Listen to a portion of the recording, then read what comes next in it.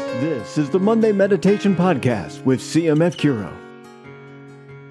This is Michael Vaca, Director of Ministry Bioethics and Member Experience for CMF Curo, a ministry of the Christ Medicus Foundation. I am privileged to present to you the Monday Meditation for Monday, April 4th, 2022.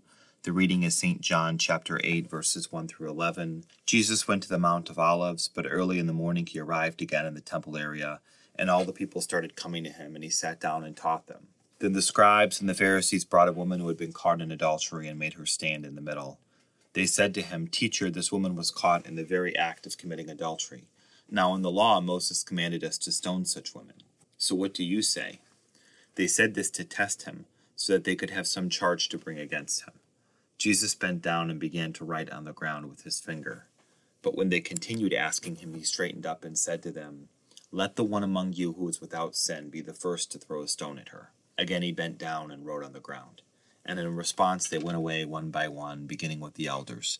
So he was left alone with the woman before him. Then Jesus straightened up and said to her, "Woman, where are they? Has no one condemned you?" She replied, "No one, sir."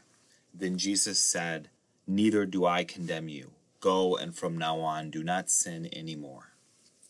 Today we reflect on our hearts. Do we truly desire others to be healed and blessed and come to Christ?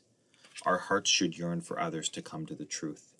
Sometimes personal suffering, rejection, discouragement, and unwillingness to suffer harden our hearts to others and prevent us from desiring their good and working towards it with the Lord.